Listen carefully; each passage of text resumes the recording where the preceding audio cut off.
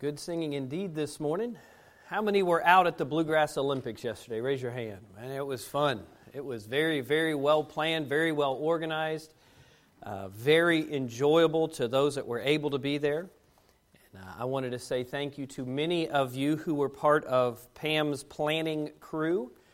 Certainly, I say a thank you this morning to Pam and to Scott for all of their efforts in getting all of that ready.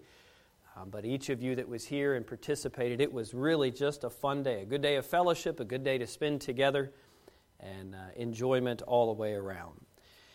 Second thing before we preach this morning, I think I should at least address it. I did in the early hour, and I've answered many of your questions. Those that were here on Wednesday night know that I was an unexcused absence, as they say in school. I went throughout the day on a couple different home visits, and I skipped lunch and did not drink enough water. And in the afternoon, when Jessica and I went to the gym, it was leg day. Anyway, I went to the gym with her, and when I came back, I was malnourished, malnutritioned, whatever the right word is, and came into the house and blacked out in the kitchen, fell down and called the EMS. So I'm laughing because it's not funny. It was at that moment kind of like, ooh, what's going on? Had a few little autonomic responses that the EMS didn't like, so they're going to make me do some tests. But I appreciate you excusing my unexcused absence on Wednesday night. Edward did a fine job preaching.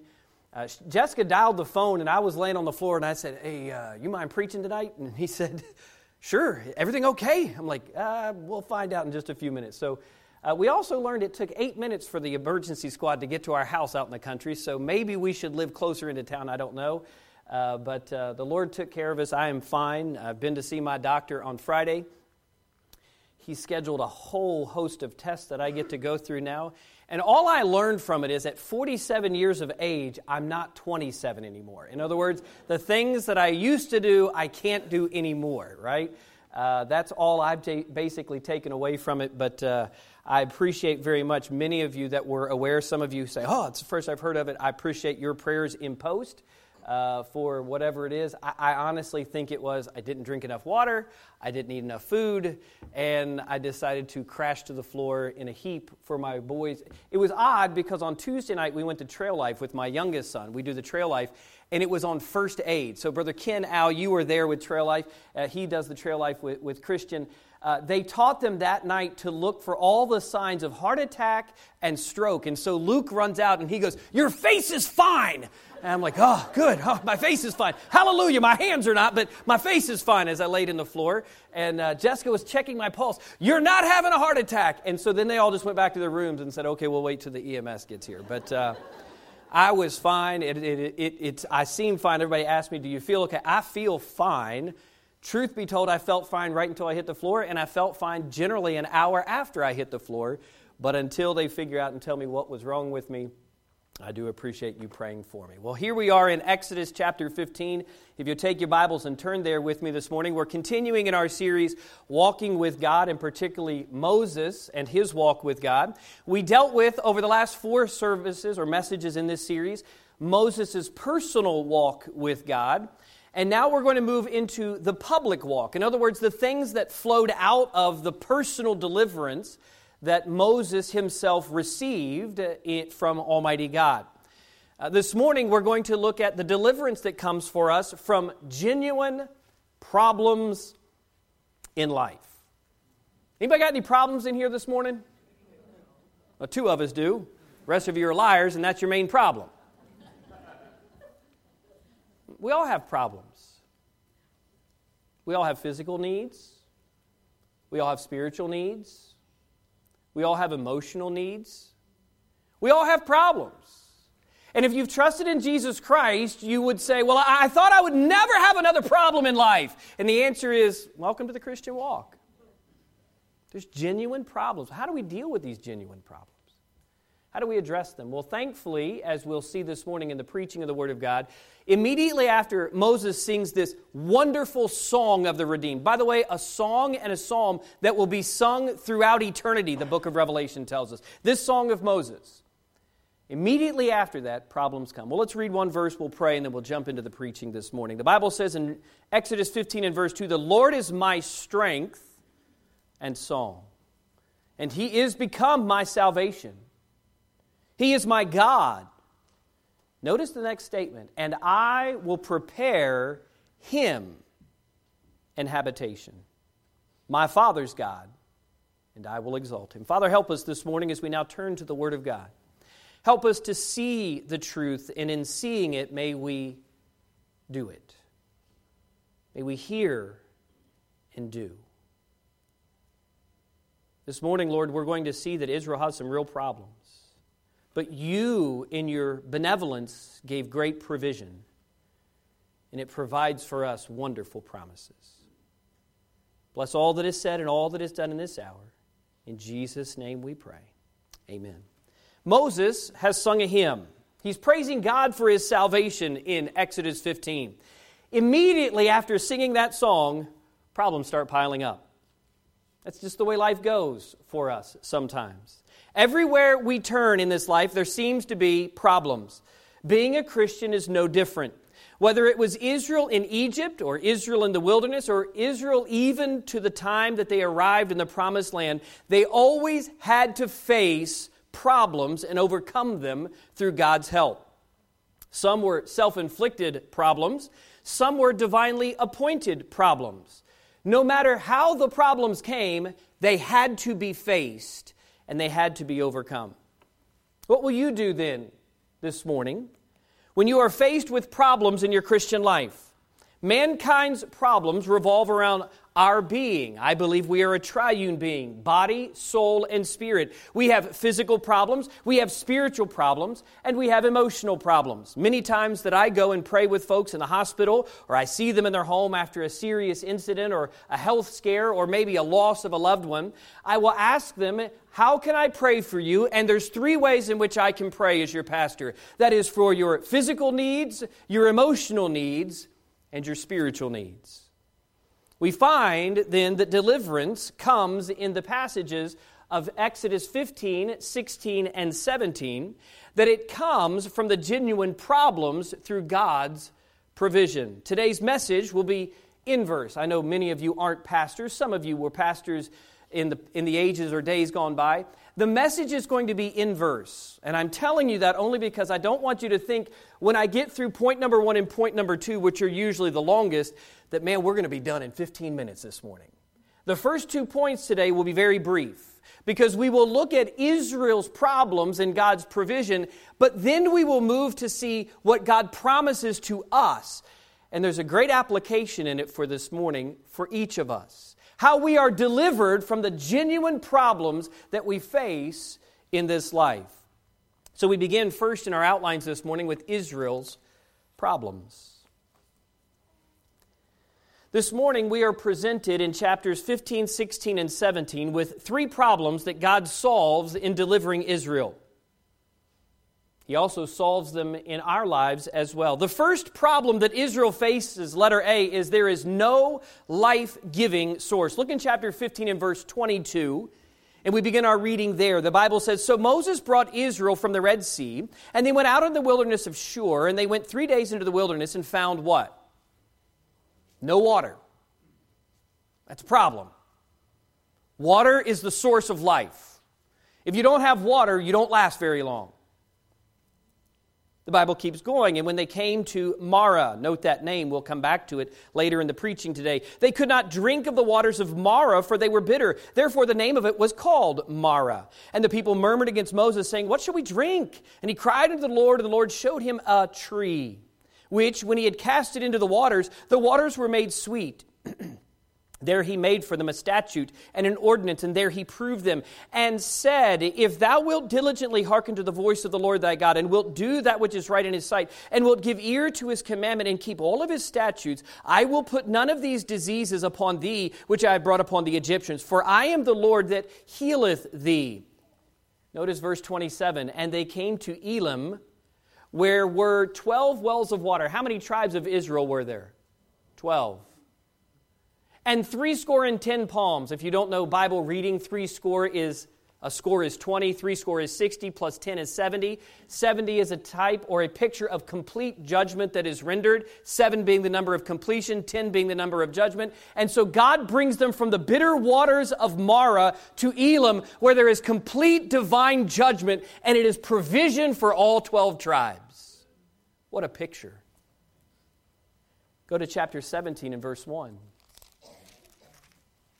We're going to see it's not just the bitter waters of Marah, but there is the barrenness of water at Meribah, Massa Meribah, as Moses is going to call it. In chapter 17 and verse number 1, the Bible says, "And all the congregation of the children of Israel journeyed from the wilderness of Sin after their journeys according to the commandment of the Lord, and pitched in Rephidim, and there was no water for the people to drink."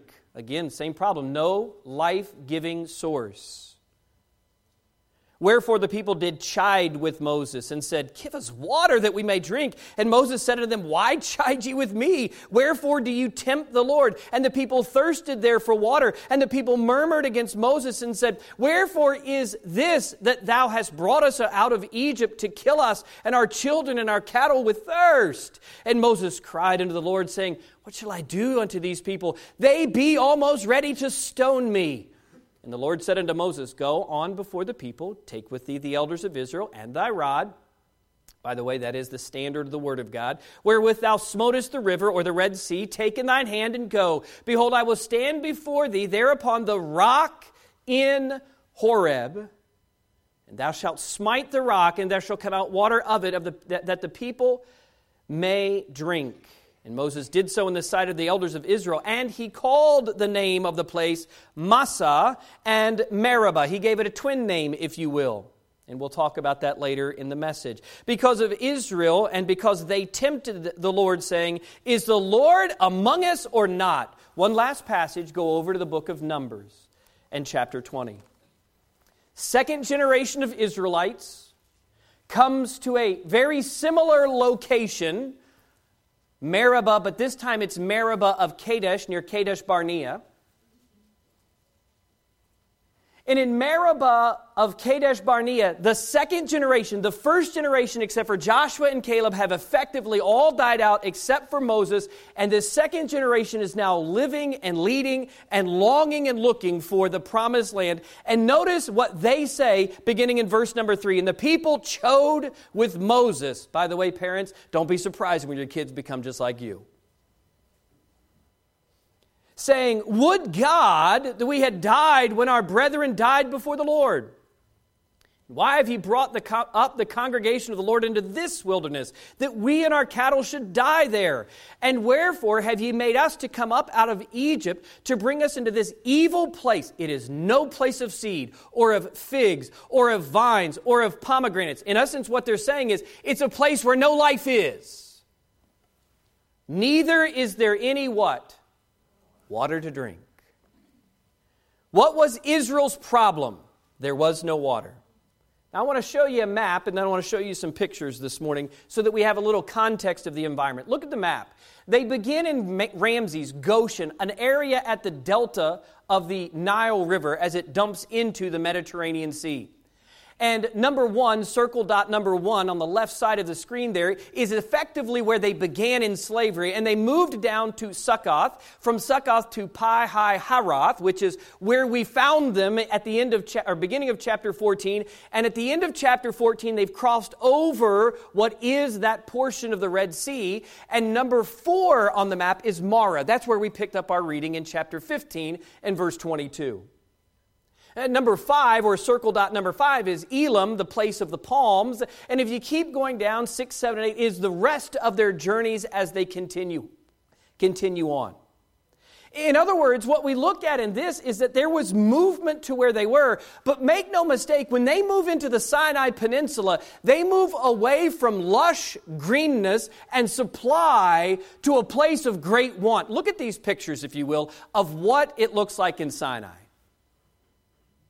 I mean, if you're walking around with 1 million plus people, Sinai's not pleasant. My favorite is this next picture. I don't know if any of the guys in the march had Adidas pants like the guy on the camel, but the point is this is what it looks like there. This is a picture from the Sinai desert. Would you be worried about water? I'd be worried about water. Look at the next picture. It gets worse. Sometimes we chide with Israel for their chiding with Moses, and we need to set ourselves in the context. It is not lush, green, central Kentucky. It is the backside of the desert, as we might say. Look at the next picture. This is what they believe is Mount Sinai. We don't know if it's Mount Sinai, but the point is, it looks pretty barren. It looks pretty bleak. It looks pretty hopeless. It certainly looks very void of life. And so as Israel comes to this place, they begin to look at and realize there is no life here. How are we going to survive? Oh, we've been liberated. We've been freed. We've been put in this place. But where is life going to come from? And as a Baptist preacher, I want to go ahead and preach the final point, but I'm going to wait. If you'll stay with me, we'll get to the final point. The second problem that they face this morning is a lack of supply. Look in chapter 16 and verse number 1. In Exodus 16, if you turn back there and look in verse number 1, the Bible says, "And they took their journey from Elim, and all the congregation of the children of Israel came into the wilderness of Sin, which is between Elim and Sinai, on the 15th day of the second month." They are now 30 days removed from the Passover, Abib, which was given to us at the beginning of Exodus chapter 12. 30 days, they have now been on the march, they have now been on the move, they have now been hoping and trusting in only what they took with them. What did they take with them? Unleavened cakes. Would you last 30 days on unleavened cakes? Would you make it 300 miles from Egypt up to, if you went the direct straight line, up to there? Would you make it all the way up there? He keeps reading, or we keep reading and we keep going. And the whole congregation of the children of Israel murmured against Moses, verse 2, and Aaron in the wilderness. And the children of Israel said unto them, "Would to God we had died by the hand of the Lord in the land of Egypt, when we sat by the flesh pots, when we did eat bread to the full." In other words, we weren't portioned or rationed. We weren't trying to hold back and survive. "For ye have brought us forth into this wilderness to do" what? Kill this whole assembly with hunger. In other words, they did not have the necessary supply that they needed. These people had left with just their unleavened cakes. What would those old cakes from that old life actually do to sustain them through this journey? They're now 30 days out from the Passover, probably 100 miles into their journey with a few cakes and their livestock, very little water. God told them to go, and they obeyed. They went. The truth was that there was really no amount of supply that they could have packed, especially knowing that they would now be in the wilderness for 40 years. That we know, they didn't know that, but there's no amount of supply that you can pack that supplies for 40 years of wandering. In other words, they recognized what their problem was, that they lacked supply. The third problem was this, letter C. There was a looming struggle that was waiting for them. Where we read of the second water incident, not of the bitter water, but of the barren water, the lack of water in chapter 17. If you begin reading in verse number 8, you see the looming struggle with the fight and the foe that was going to always be with them. Pick up the reading in chapter 17 and verse 8. And again, I'm setting the scene for the whole of the message, but we need to note what their actual problems were. Verse number 8, the Bible says, "Then came Amalek." Oh, that's a wonderful name to study. Amalek, by the way, in the Old Testament, was a constant thorn in their side. The Amalekites were very hard to kill off, as we would read if we wanted to study.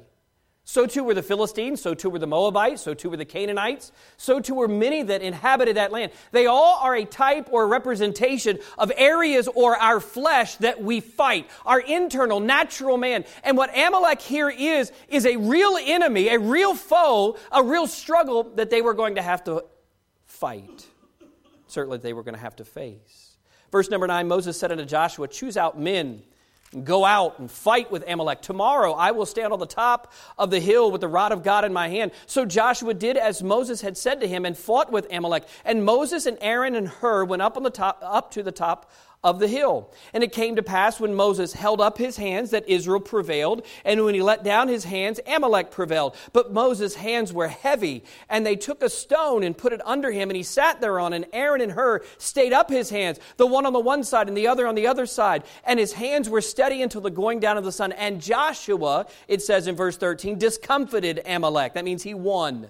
And his people with the edge of the sword. And the Lord said unto Moses, write this for a memorial in a book, and rehearse it in the ears of Joshua, for I will utterly put out the remembrance of Amalek from under heaven. And Moses built an altar and called the name of it Jehovah Nissi, which means God is my banner, God is my flag bearer, God is my motivation, my standard that I follow. Notice verse 16, for he said, because the Lord hath sworn that the Lord will have war with Amalek from what? Oh man, this is a looming struggle that's going to go on and on and on.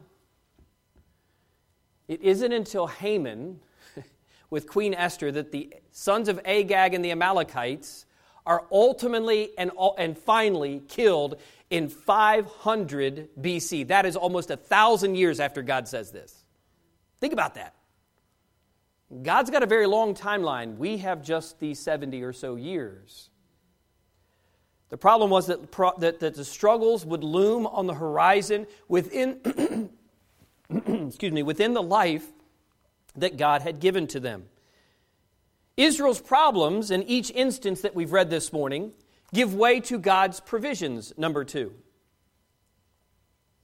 So if we note the problem, there was no life-giving source, there was a lack of supply, and there was going to be a looming fight or struggle that they were going to have to engage in their whole life long, then we have to at least note how God provided for each of them.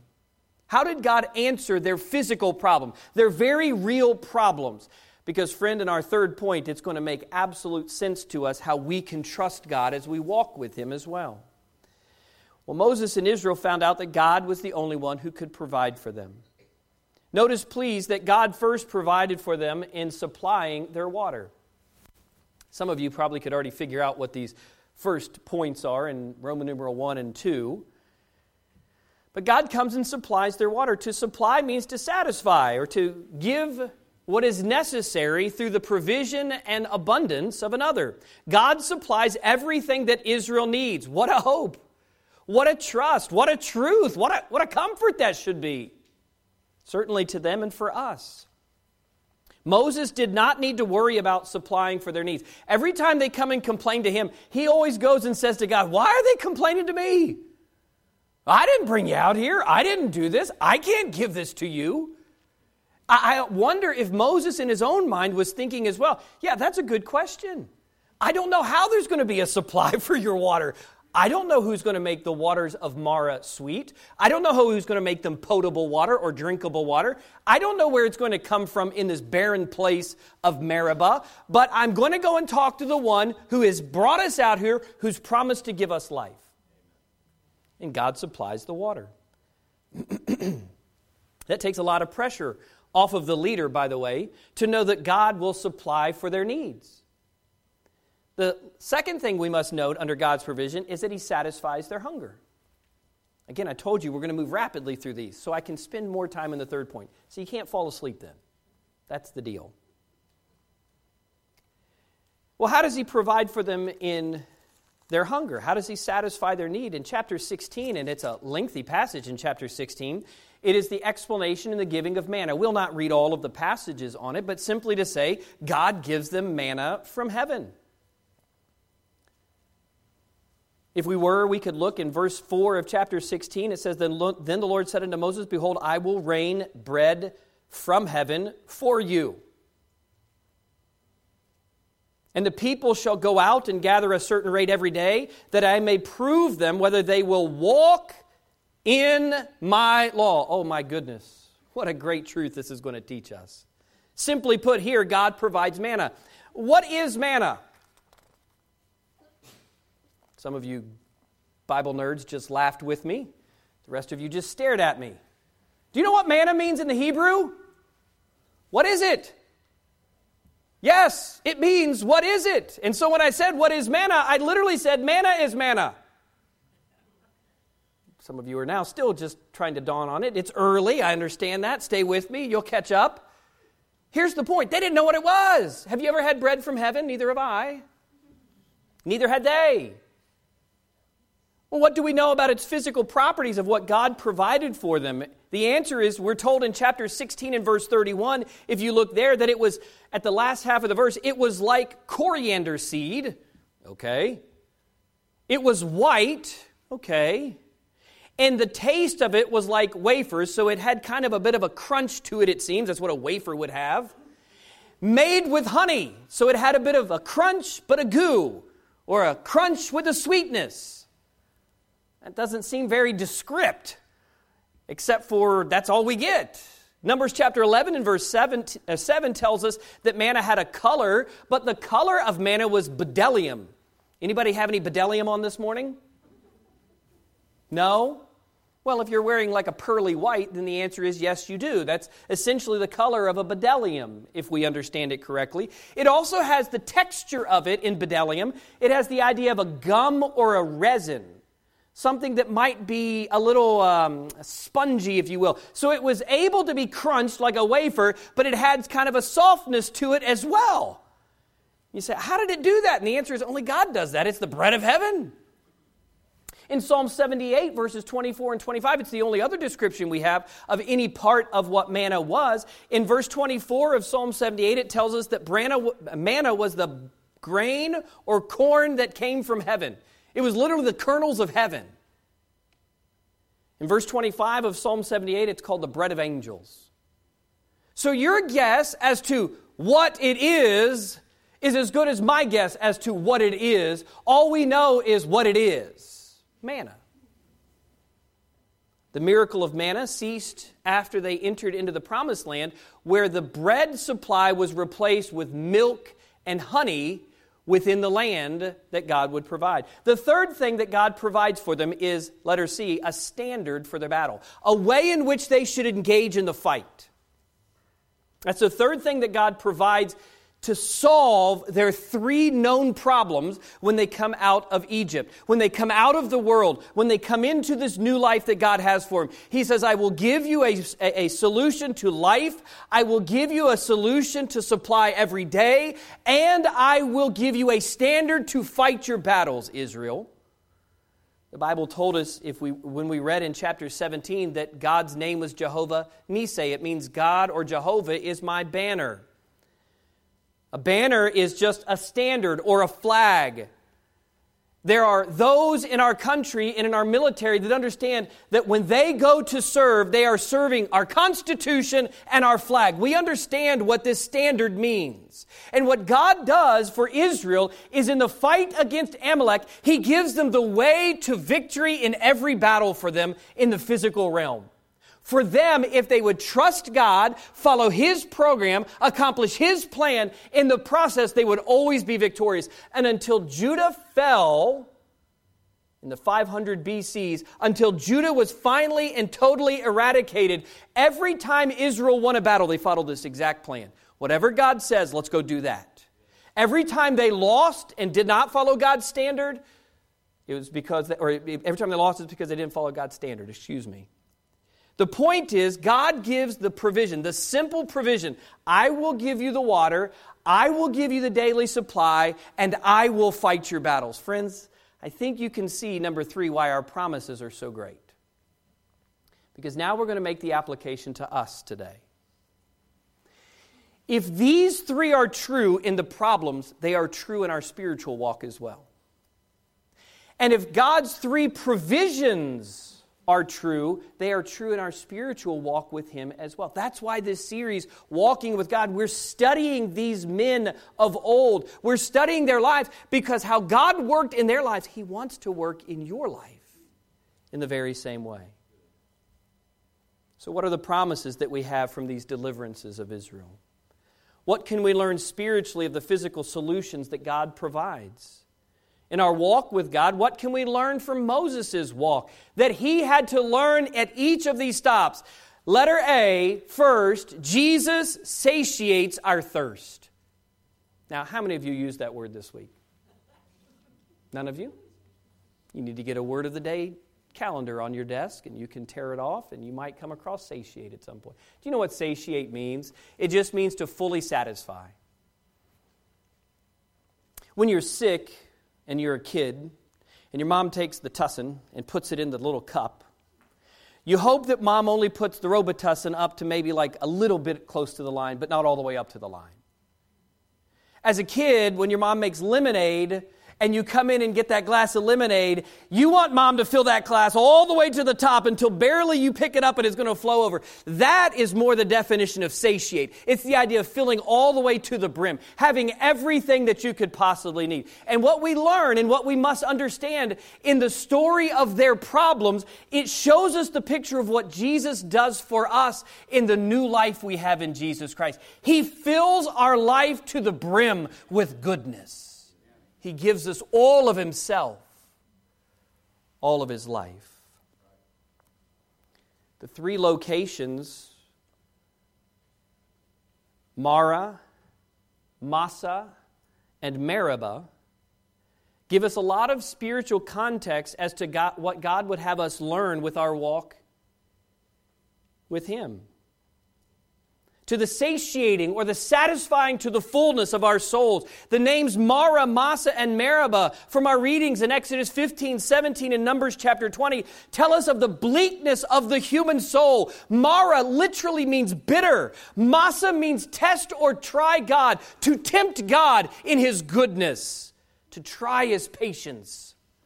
Meribah means to strive or have contention. In other words, every time there was no life, every time there was no water, it's because they were bitter and they were barren. They were looking for what they did not have in themselves. And may I say to you in your Christian life, if you are bitter and if you are barren, it's because you've forgotten the source of life, Jesus Christ. It's that simple. We read there in chapter 15 in verses 22 to 27 that the solution to the bitter water was what? Take a tree. This is the most random thing you can read in the Bible. Perhaps the only more random is the six-fingered man. Take a tree, take it down to the water, and drop it in. I have no idea what alchemy, what sort of metallurgy or chemical reaction. I have no idea what science or pseudoscience took place, but I know this, that when Moses got the tree all the way down to the side of the water, and they went 1, 2, I wonder what they were thinking. Is this going to work?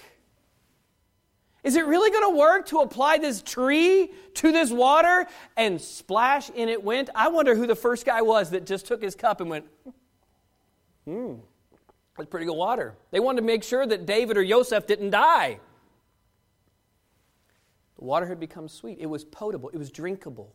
It was useful to them. May I say to you, there's many people who get saved from a life of wickedness, a life of regrets, and a life of sorrows. And there's a whole lot of things that happen to us in this Christian life that we sorrow over and we become bitter in. And the only solution is to go back to the life-giving source, the cross of Jesus Christ, take that old rugged tree and apply it to that situation. It's the only way to make that which is bitter, better.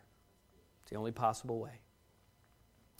Jesus speaks to these two different types, the bitter and the barren water, in the New Testament. In fact, in the Gospel of John specifically, take your Bibles and turn to John chapter 4. I'll put it on the screen, but I really would like for you to look at it with me. Go to the New Testament and look at John chapter number 4.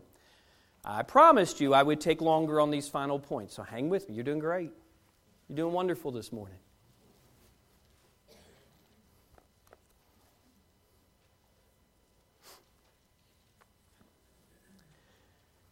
Concerning the bitter waters,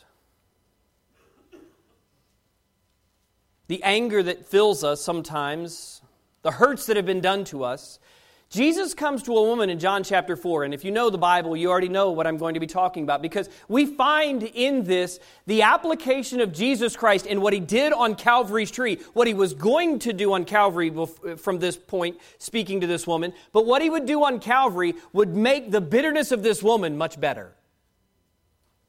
We pick up, and it's a long reading, but beginning in verse number 5, Then cometh he to the city of Samaria, which is called Sychar, near to the parcel of ground that Jacob gave to his son Joseph. Now Jacob's well was there. Jesus, therefore, being wearied with his journey, sat thus on the well, and it was about the 6th hour. There cometh the woman of Samaria to draw water. Jesus saith unto her, Give me to drink. For his disciples were gone away into the city to buy meat. Then saith the woman of Samaria unto him, How is it that thou, being a Jew, askest drink of me, which am a woman of Samaria? It wasn't just the male-female appropriateness of their culture in that day conversation, but it was the Jew to Samaritan. Both of them were inappropriate, or things that were out of custom, if you will. For the Jews have no dealings with the Samaritans. Jesus answered and said unto her, If thou knewest the gift of God, and who it is that saith to thee, Give me to drink, thou wouldest have asked of him, and he would have given thee living water. Not bitter water, sweet, healthy, life-giving water. The woman saith unto him, Sir, thou hast nothing to draw with, and the well is deep. From whence then hast thou that living water? She's very sarcastic. By the way, you want to know a good sign that you're pretty bitter in life? You're sarcastic about everything. I think it's a genuine question on her part, but she's asking, Hey, where are you going to draw it up from, bud? You don't even have a bucket with you. You don't have anything to draw from the well. Art thou greater than our father Jacob, which gave us this well, and drank thereof himself, and his children, and his cattle? Jesus could have said yes. But notice what he says in verse 13. Jesus answered and said unto her, Whosoever drinketh of this water shall thirst again. But whosoever drinketh of the water that I shall give him shall never thirst. But the water that I shall give him shall be in him a well of water springing up into everlasting life. The woman saith unto him, Sir, give me this water that I thirst not, neither come hither to draw. I don't ever have to come back unto this well.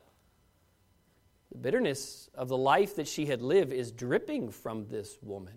Her pool is not drinkable. Jesus saith unto her, He's going to answer her in her own kind. All right, you want to be this way? Go call thy husband and come hither.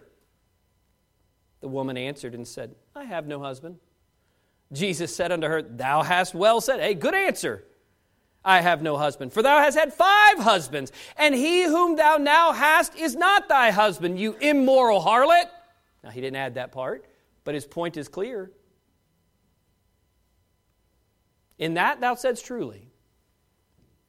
The woman saith unto him, Sir, I perceive that thou art a prophet. She's starting to have her waters change. She's starting to realize that she's confronted someone that's greater than she is.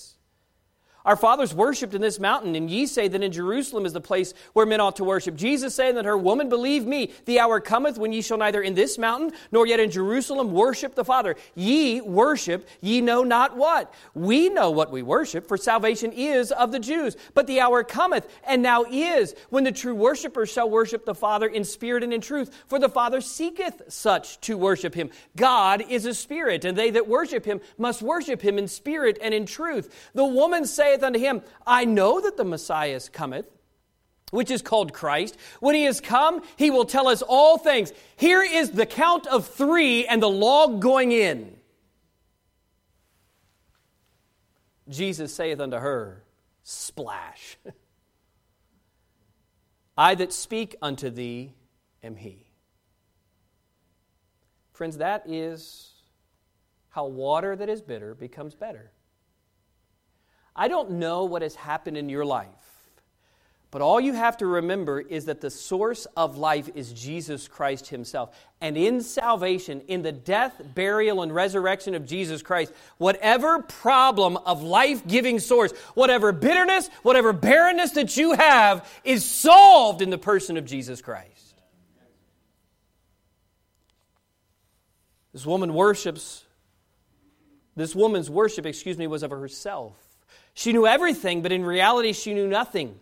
Everything that she had tried had left her empty and dry, thirsting for more and never having a supply in life that satisfied her. Then she meets Jesus. She finds pure and living water. For you and I, it means taking the tree of Calvary and casting it into the waters of our life, accepting Him for what He's done for us.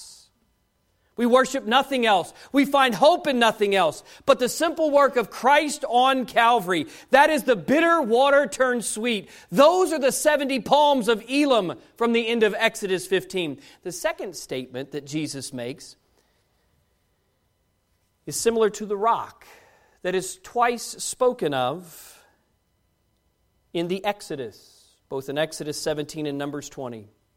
Paul says that rock that followed them in the wilderness was Christ in 1 Corinthians 10 and verse 4. Jesus says the same truth about Him being the living waters in John chapter number 7. Now, you need to know John 7. The disciples ask Him if they can go up to the great feast. And on the last day of the great feast, they would take cisterns of water and they would turn them over on the last day of the feast. And the water would cascade down the temple steps so as to create a waterfall. It is at that moment that we pick up the reading in chapter 7 and verse 37. Jesus has not gone with the disciples, who the Bible says went there in secret, but He Himself goes. And as soon as those cisterns are turned over, He steps out and says what He says in John 7 and verse 37. The waters are cascading down. It says in the last day, that great day of the feast, Jesus stood and cried, saying, "If any man thirst, let him come unto me and drink. He that believeth on me, as the Scripture hath said, out of his belly shall flow rivers of living water." Verse 39 says, "But this spake he of His Spirit, which they that believe on Him should receive, for the Holy Ghost was not yet given, because that Jesus was not yet glorified." He had not died, been buried, and rose again.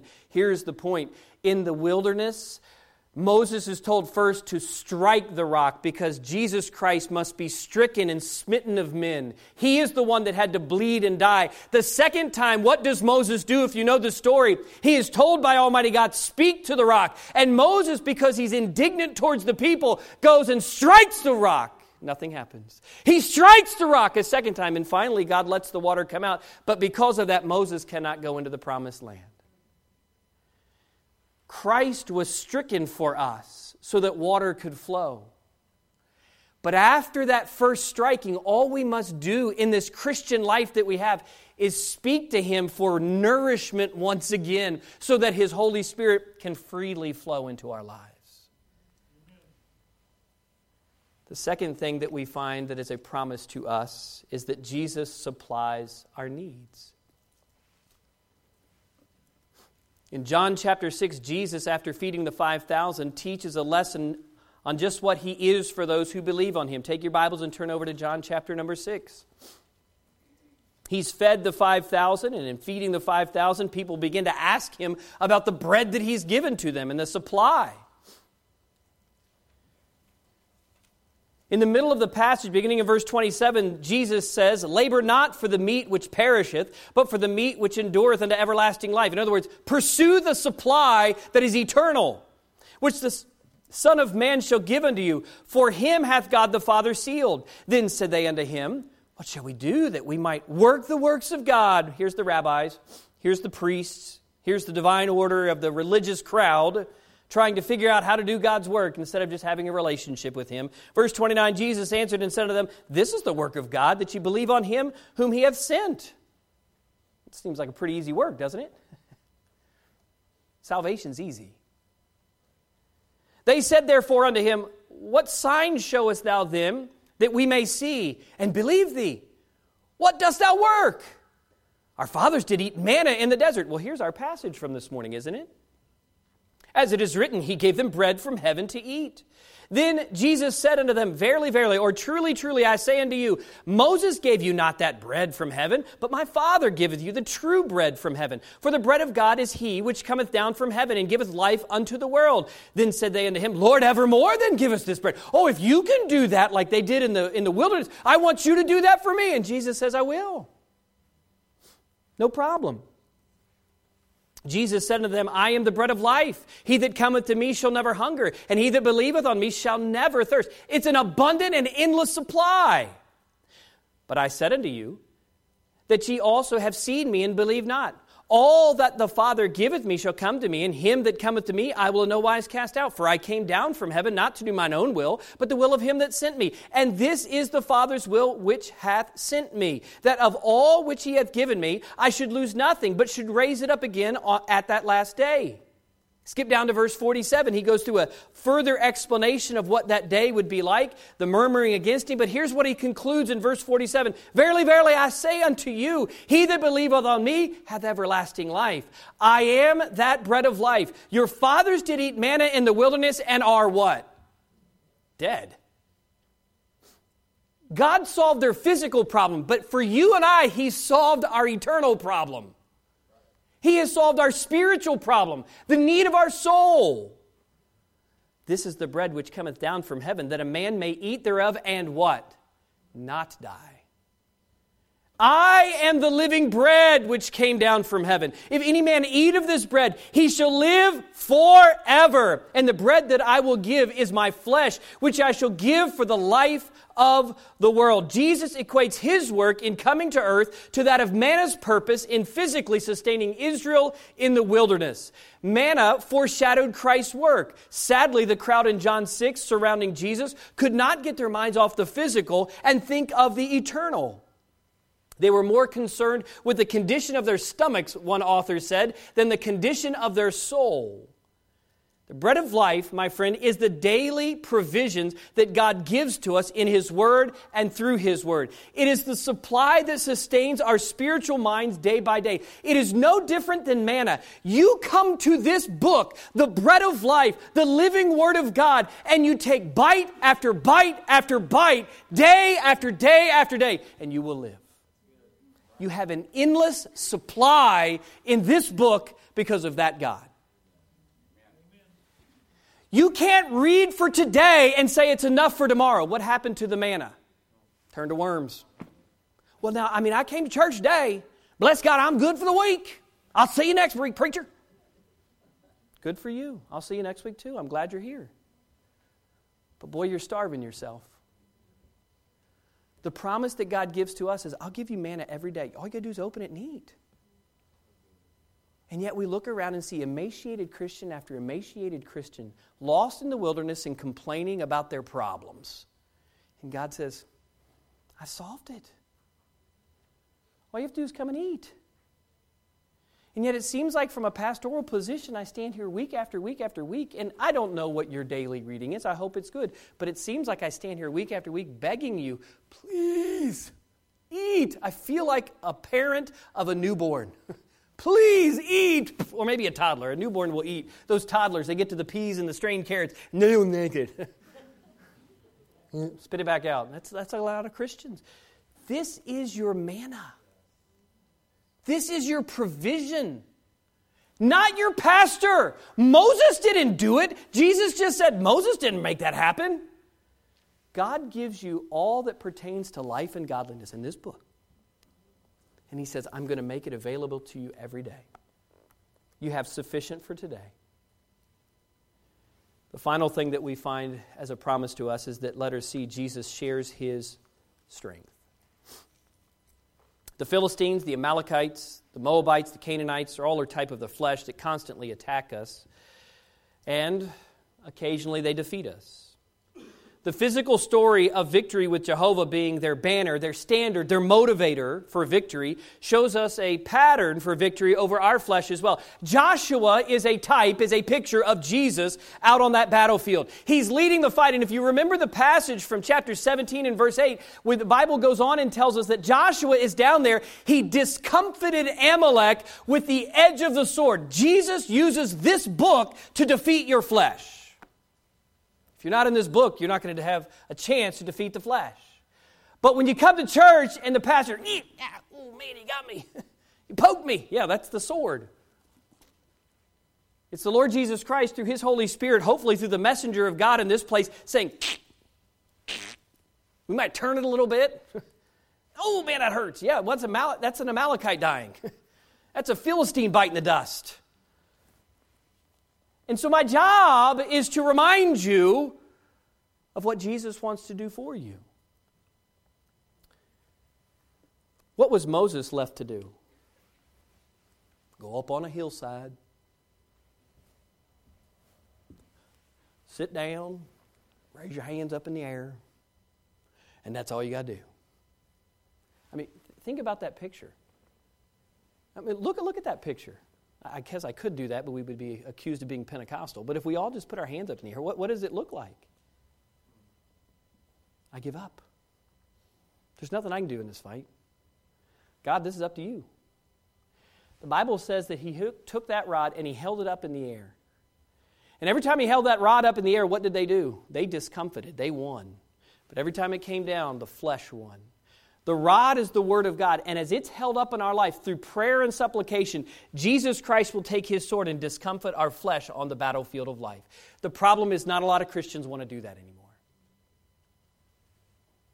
Jesus will share His strength with us. Oh, there's passages, if we had the time this morning to look at, in Mark chapter 14 and John chapter 8. In Mark 14, we'll not take the time to turn or look this morning, beginning in verse 32, Jesus goes to the Garden of Gethsemane and He prays. I think that was one of the best pictures of what Joshua and Moses in the story of the Amalekites, or that battle from Exodus 17, shows us.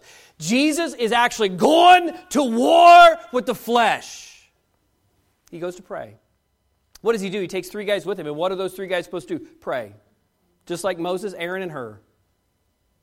They can't. They fall asleep. But Jesus in the process says to them, the spirit truly is ready, but the flesh is weak. It's a picture of the war that you're in. The looming struggle that is yours and mine. He says to pray. The other thing that we find is the sword is the Word of God, and the rod is the Word of God. In John chapter 8 and verse 30 through 32, He talks about if we do what He says, then we will be free indeed. Our strength in this life, my friend, is Jesus. He will show Himself strong against the world, against our flesh, and the devil. But we must be still and know that He is God. We cannot fill our lives up with all kinds of worldliness, with all kinds of fleshly living, and then say, okay, God, you do the work. He says, no, you get away, you be still, you ask for my help, and I'll help you. That's the battle plan. That's the promise. In closing this morning, Moses' public deliverance begins with 3 distinct problems that Israel faced. And every time a problem came up, God immediately steps in to provide a solution to the problem. He wants to do the same in your life.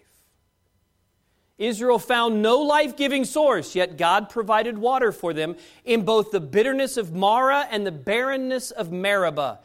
He does the same for us as the well of water springing up within us to everlasting life. Oh, if you don't know Jesus Christ as your Savior this morning, may I introduce you to Him. He is a drink of cool water in a dry and thirsty land.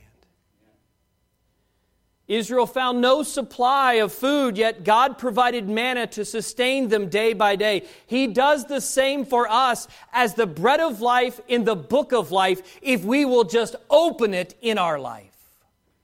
He will give us all the provisions necessary for the day. Israel fought and struggled with foe after foe as they journeyed to and even into the promised land. Yet God always provided Himself as the standard for victory. You come to me. You hide yourself in me. You trust in me and not yourself, and we'll win. This morning, your problems do not end when you trust Jesus Christ as your Savior. I wish they did. However, trusting Jesus, you now have the Creator God of the universe as your problem solver. That's pretty good news. The one on whom you can lean and the one to whom you can turn for the answers of every problem in your life. Father, help us, I pray, as we